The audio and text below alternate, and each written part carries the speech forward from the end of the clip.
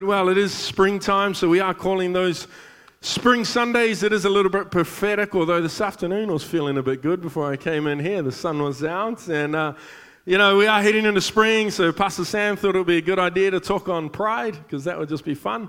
And so here we find ourselves together talking about pride on a nice sunny Sunday afternoon. We're in for a good time. But, pride is one of those topics we do need to touch on. In fact, we learned, if you're around last Sunday, if you weren't, I highly encourage you to jump on YouTube, grab the podcast, Pastor Sam. But we learned that it was actually, it was pride that caused the devil to lose his position in heaven. It was the pride that caused him to fall. It was pride that caused him to fall. But what we love is the fact that it was the humility of Jesus that actually established Jesus. So it was the pride of the enemy that caused him to fall, but the humility of Jesus caused him to be positioned as the authority. And, we're lost through our pride, but we're gained through our humility. And it's our pride that separates us, but our humility that brings us back to God. And so we want to talk about pride, all the fun things around that. We want to talk about this whole thing. But the scripture I want to base this afternoon on is simply found in Ecclesiastes 9 verse 14. We find this scripture says, anyone who is among the living has hope.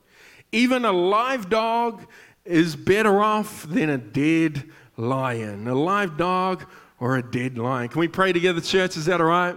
Why don't you close your eyes, bow your heads.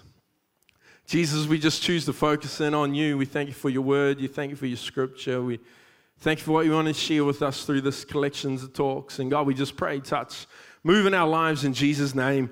Amen. Amen. We got anyone excited about the word? Come on, we got any young people passionate about the word of God in this place? I've been a youth pastor for a little bit now, and when I first got involved in youth ministry, people would tell me that youth like the fun and the party. They like the fun and the party, so they like the games and the praise. That's what young people like. And then it was a few years ago, we had a vision to see a movement of young people passionate about prayer. And what would it look like to see a movement of young people passionate about prayer? I remember sharing the idea. We were talking, we were trying to figure out what this would look like. And in conversations with some other leaders, youth pastors, they'll say, young people just don't like prayer meetings. Young people just don't like praying.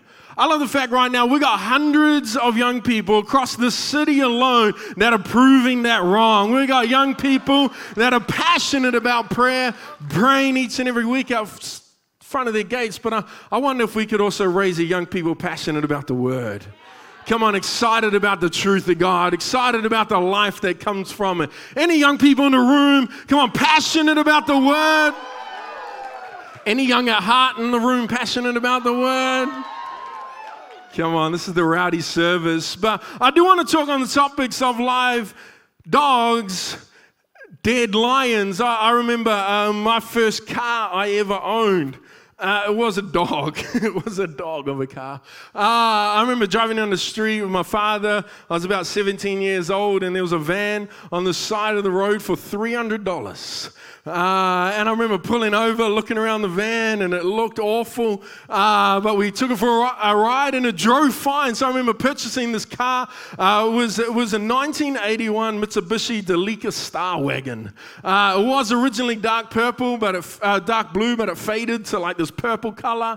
Actually, I think the team got a photo of if you don't know what a Star Wagon looked like, there we go. That was my first ever car. That was in mint condition. Mine was not in that kind of condition. And so it was purple. The red stripe had then faded to pink. And I just remember being this 17-year-old with my first car, column shift. It was $300. And then I had a friend I was never a cars dude. I was just like, give me a car that will get me somewhere. But I had a friend who was a cars guy, and he actually got gifted this like old school HQ ute. And he was pretty proud of it. The problem is it needed some work, and he was bragging to everyone about this ute had been given. And then he started working on it. And I remember pulling up to his house one day in my Star Wagon, and I walked on in, and he's showing me around his ute, and he had just freshly got it painted. So he'd done the whole body up, and it looked mint. Like the condition of it was unreal. It just looked so good. And I said, let's take it for a drive. And he's like, it doesn't actually go. I spent all my money fixing it up. I ran out of money trying to get it to go. And it took them about 2 years to actually raise the resource to get this vehicle running. And so while this 2 years went on, I might have been in the dog of a vehicle. Man, he had this HQ station wagon, but he was still getting dropped off by his mum. And so at the end of the day, I was better off in a live dog than with his dead lion.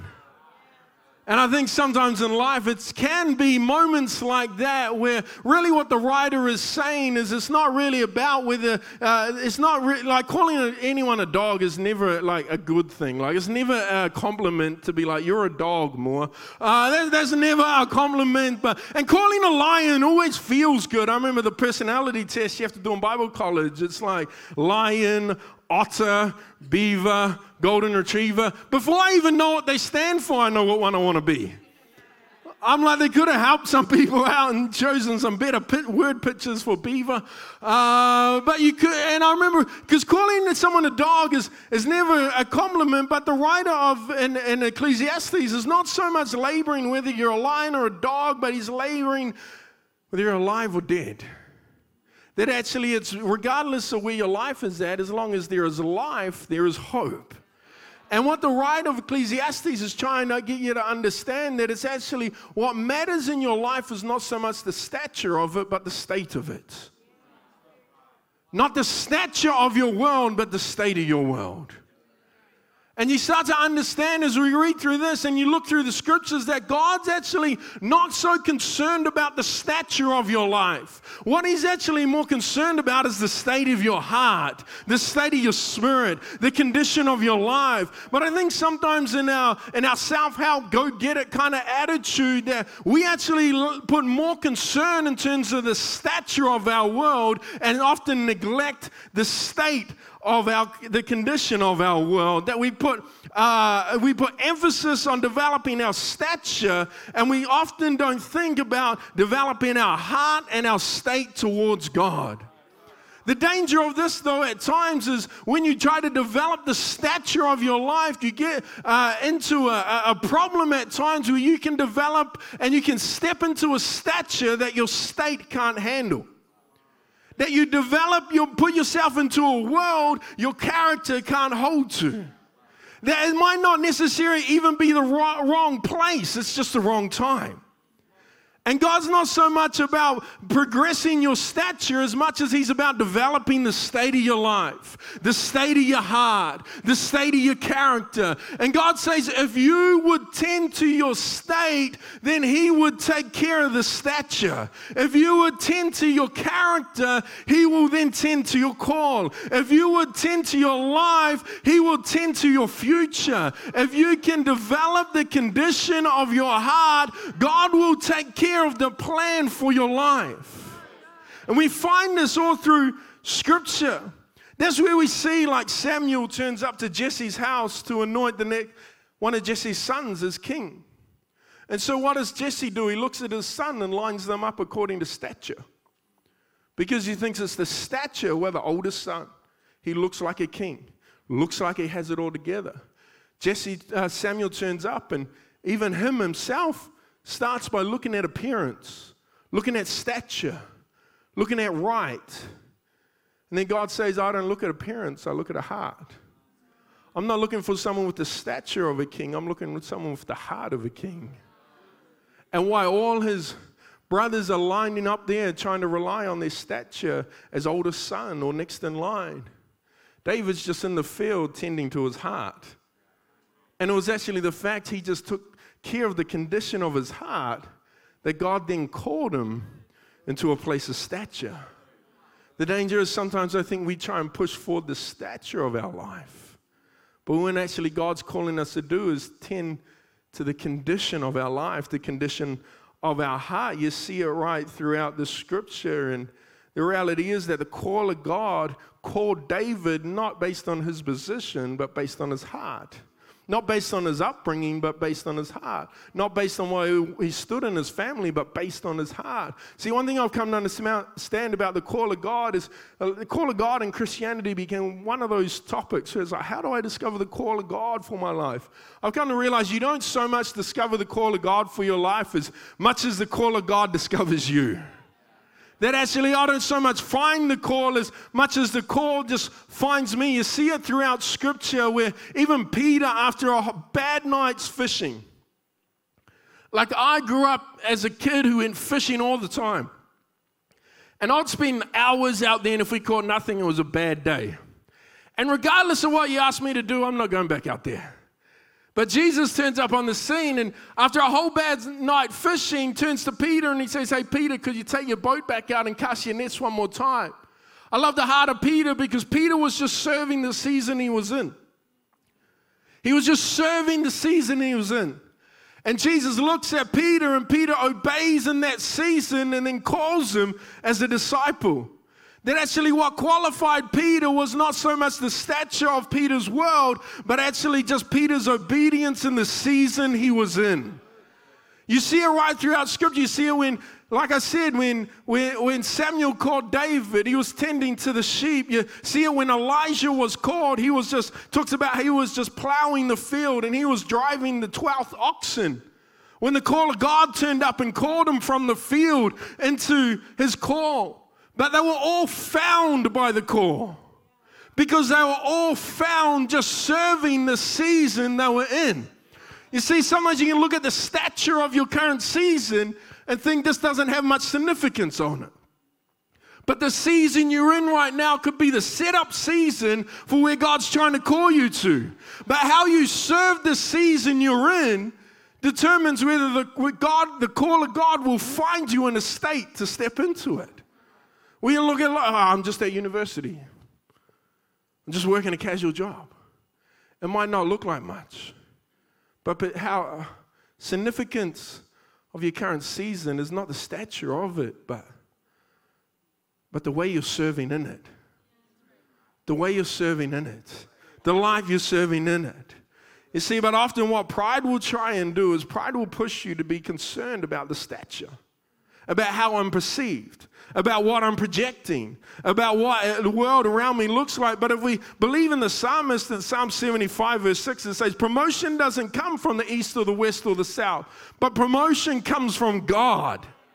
And if I believe that actually my call and my purpose moving forward in my life is not so much on me making it happen, but more about me making sure my life is in a state in which God can call me upon, that I'm serving where I am and where God has for me. The season you're in right now could be more significant than you realize. It might not look like much, but how you serve this season will set up where you're heading. But we look at it and just go, it's just uni, it's just school, it's just part-time job. Why does it matter? Does it really matter? And it's easier to do and think about the promotion of the Lord when kind of everyone's on par with you. It gets a little bit harder when the season God has you in seems to be a few steps behind where God has others in. I remember I was a tradesman out of school, did my trade, and there's a season when God actually called me back into university. I was around 24 years old, and at that stage, all of my friends had now finished their apprenticeships and were going on to establish careers, and a lot of them actually going on to buy houses and going on to pursue and financially becoming a whole lot more comfortable and pursuing that part of life. And God calls me to university and calls me to go broke. Well, everyone else seems like anyone want to play Kahoot? Hey team, we got the Kahoot soundtrack coming out of the foldback here. So the old production team Kahoot game pre-service. Can we? We're able to shut that off, please. It is good backing music. It helps the vibe, but all right. We're a focused people, all right? Focus in. We lean into the Word of God. I remember God just saying to me, because I was concerned, I was like, God, everyone else has got this going on. Everyone else is moving forward. But God, you want me to go back to university and be a mature student? I just qualified to be a mature student. I was like, God, what about the plans? And I remember just the heart of God in that moment just say, serve me and trust me. Serve me and trust me. I remember when I finished high school, God called me to remain in the community I was brought up in a small town, small community for a number of years. And I don't know how many people tried to convince me I needed to leave. How many people would come to me and, man, you got to get out of here, you got to go, you got to do stuff, you got to do all this. And I remember, but the word of God for me was to remain. The word of God for me was to remain, but the voice around me was like, come on, man, you can't go anywhere here. But I've come to realize that season that God kept me there was the best setup season I've ever had. But the voices around me were trying to pressure me, and if I had concerned myself with the stature and what other people thought, I would have missed the setup in which God was trying to do in my life. That's why I can't concern myself with the stature. That's why whether it looks like a dog or a lion, it doesn't matter. The question is there life there? Is there the word of God there? Is there revelation there? Is the call of God on it? Because if there is, I'd rather be a live dog than a dead lion. I'd rather seem to not have so much, but have life, then build a world that seems like it has success, but really only has emptiness. Because the temptation and the hustle of the world around us is to build your profile, build your CV, build your world. But the call of Christianity is obey the voice of God, to serve the season God has me in. If there is hope, if there is life, there is hope. You know, I want to read this passage. There's a passage in Luke 18, verse 9 to 14. It says to, the guys will follow on the screen with it, says, to some who were confident in their own righteousness and looked down on everybody else, Jesus told them this parable. 2 men went up to the temple to pray. One was a Pharisee, the other a tax collector. The Pharisee stood by himself and prayed, God, I thank you, I'm not like these other people, robbers, evildoers, adulterers, or even like this tax collector. I fast twice a week and I give a tenth of all I get. But the tax collector stood at a distance. He would not even look up to heaven, but he beat his breast and said, God, have mercy on me, a sinner. I tell you, this man, rather than the other, went home justified before God. For all of those who exalt themselves will be humbled, but all of those who humble themselves will be exalted. This is an incredible, confronting passage or story Jesus is putting out to the Jewish people around him, the Pharisees around him. But I wonder what it is about the human condition that finds some level of comfort in comparison. Like there's a comparison that is destructive, and that's the comparison when you come off second best. Like, that's so much better than me. But there's also another comparison that's just as destructive, but actually brings comfort. And it goes, oh yeah, but I'm better than them. And what is it about the human condition that causes us to think, well, I'm better than them, so I'm better with myself. Hey, we're Christians in 2019, so we're good people, we hope. And we look at the scripture even, and we go, man, I'm just so glad I'm not like that Pharisee. How judgmental and religious they are. But then aren't we doing to the Pharisee just what he was doing to the tax collector? That actually the fact we're not that religious makes us feel better about ourselves, makes us think more about ourselves, higher about ourselves. And this equation then isn't really just a Pharisee to the modern day Christian what the tax collector was to the Pharisee, someone we would look at and then elevate ourselves because we feel better now because we weren't like that. And there's something in the brokenness of our humanity that often finds comfort in somebody else's discomfort or somebody else's wrongdoing. It's like, when you fail a test, it always feels better to know other people failed with you. Because the only fun way to fail is if we fail together. And there's something about it. It's like, I feel relieved now. Because I set my standard not based on who God's called me to be. I set my standard based on who those around me and how they are doing. And we set a standard. It's why the Pharisees, it was like they had so many laws to live by in order to find themselves at a standard where they felt pleased with God. The danger is, what do you do when you realize you can't live up to the standard? For them, they compared themselves to the other Jews to make themselves feel better. Another thing we do often is then we strive to try and prove then we're better than what we really are. We recognize there's a breakdown between the standard we think we should live by and truly what we're living by. And it causes us actually to work and strive and effort and energy put in to actually try and fool this, to try and prove to the world around us that we are better than what we think we really are, but really we're not trying to prove to the world that we're better, we're just even trying to prove to ourselves that we're better. And in our own way, we're trying to make our own sense of our righteousness. So then we live at a standard that we feel okay at, that we feel because our standard is no longer taken.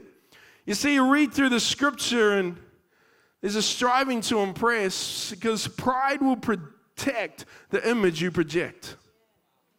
Pride will protect the image you're projecting. But the problem is when you realize there's a difference between the image you're projecting and the state you're really in, what do you do in that moment? What do you do with that? Because humility will step out and find help.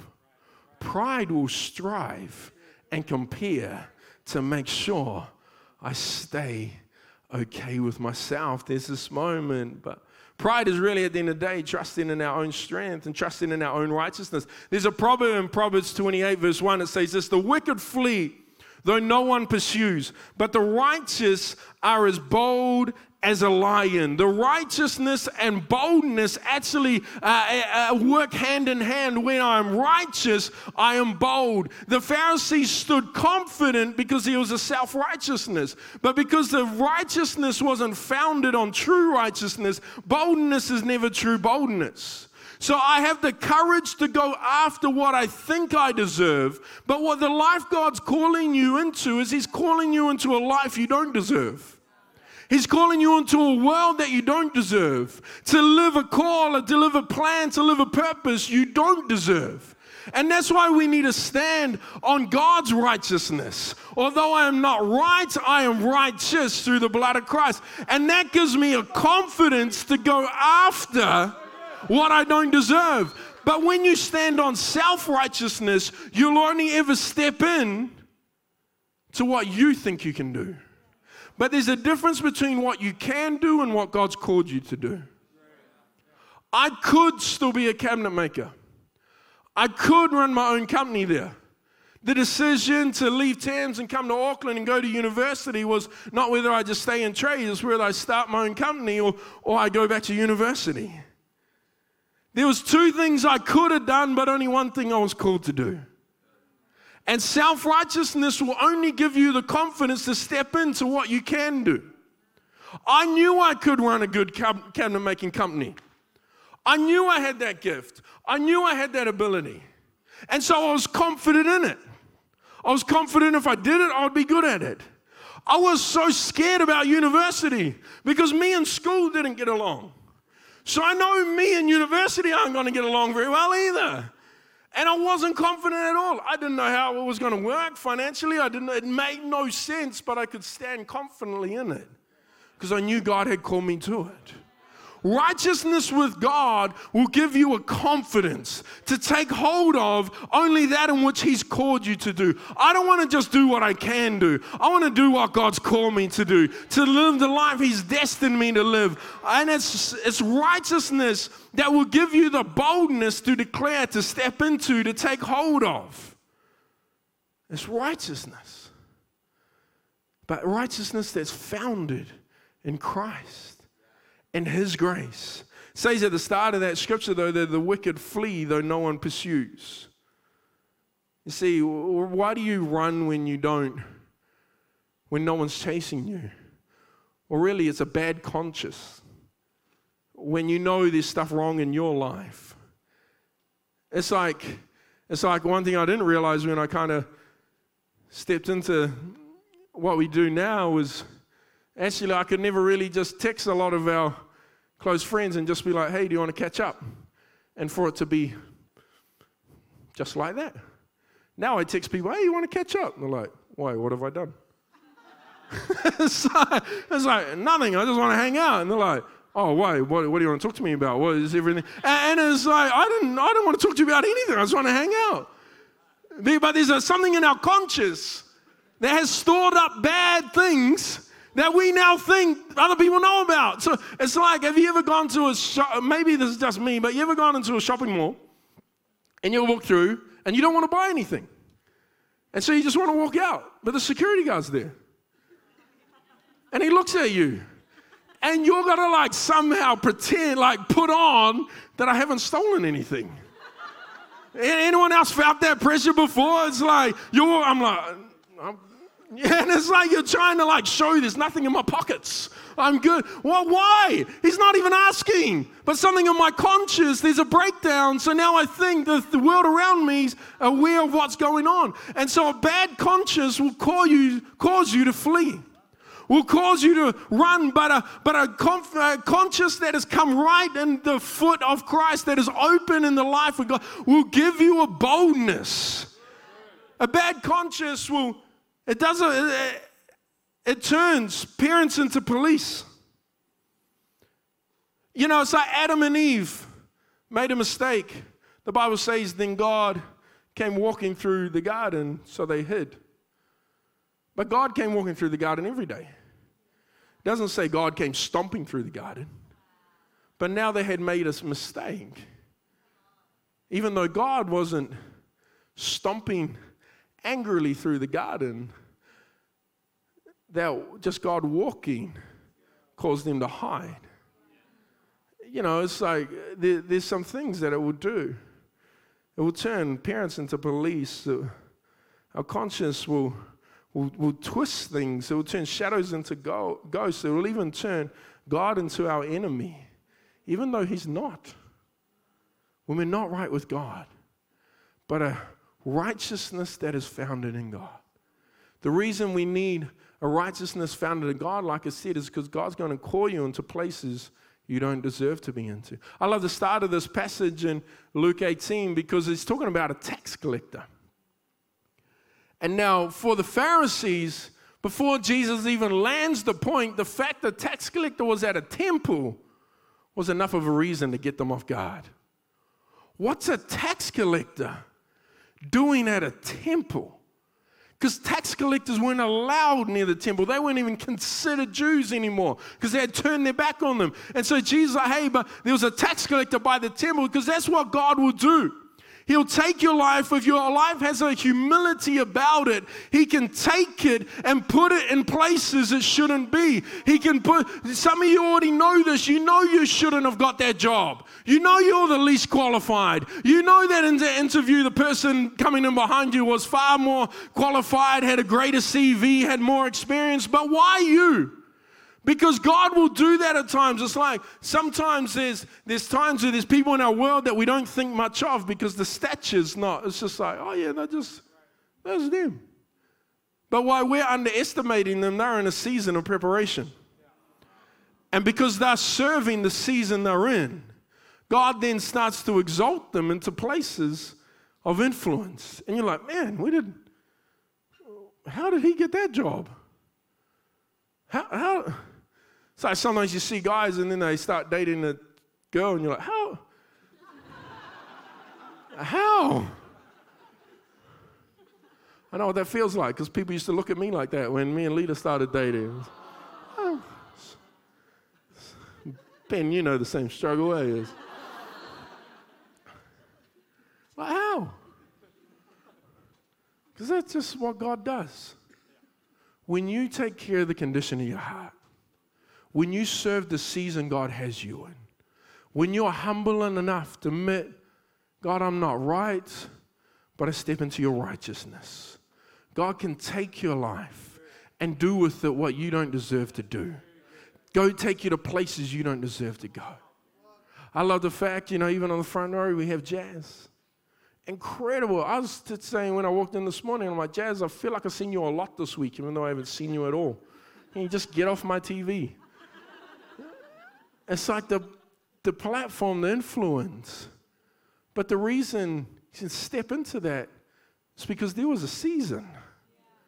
And because she embraced the season and lived within the season. See, sometimes we want to rush ahead of the call of God. And we want to become king when Samuel's like, no, you just got to still stay here and look after the sheep. Because you have the call, but you still need to be prepared. And for some of us in this room, it's like you want the call, you want to step into the more, but it's because you're overlooking the season you're in.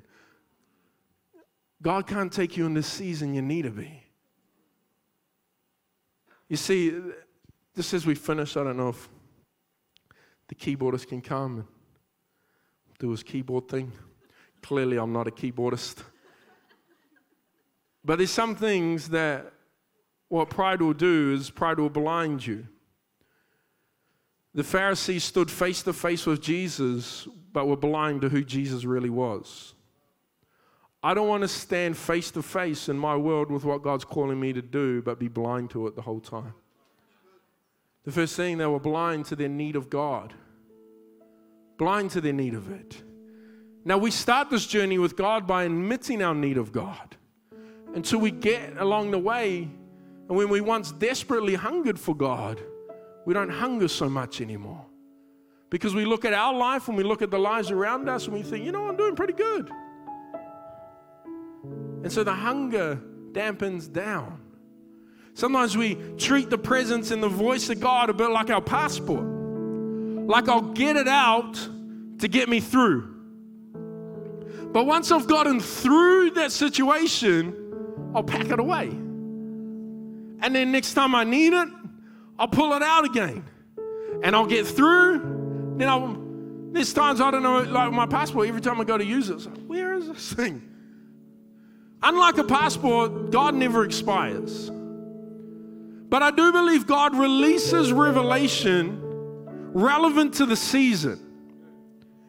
And the problem is when we treat God like a passport, we hear the voice of God, we hear the call of God, and we use it to get through, and that revelation then gets put away, and then another situation or pressure comes around, and we try to pull it out again, but the revelation doesn't seem so relevant. The revelation doesn't expire, but revelation develops. And the revelation I did live with, was great to get me through the season I was going through. But now I'm in a new season. But because I haven't developed my revelation on the journey, I pushed it aside. Now when I face a new challenge, it's like, God, you're not speaking. We're more, it's like, no, we're not developing. That's why I daily got to walk with God. I daily got to push into God. Why? Because I need to develop the revelation of who God is in my world on a daily basis. So when pressure and challenge and situations come up, I don't have a stale revelation of God. I don't have a word from last season. I got a now word for where God has me now. But it's only a heart that amidst the need that will lean in daily to the presence of God. Just real quickly, we're out of time, but other thing it will blind you to do, pride will blind you to the need of others. Pride is so self-consuming that you won't even be able to see the need around you. Not only that, it will also blind you to your need for others. I can do this on my own. So no, you can't. It's that simple. You can't. You can live a version of your life alone. You can't live the God version of your life alone. You need people for that. And really, pride will also blind you to what God has on for offer. He stood in front of the Pharisees and offered freedom, offered relationship, offered miracles, offered signs and wonders. They were blinded by their pride. They couldn't even take hold of it. Pride will stop you from being able to take hold of, but humility enables you to step in.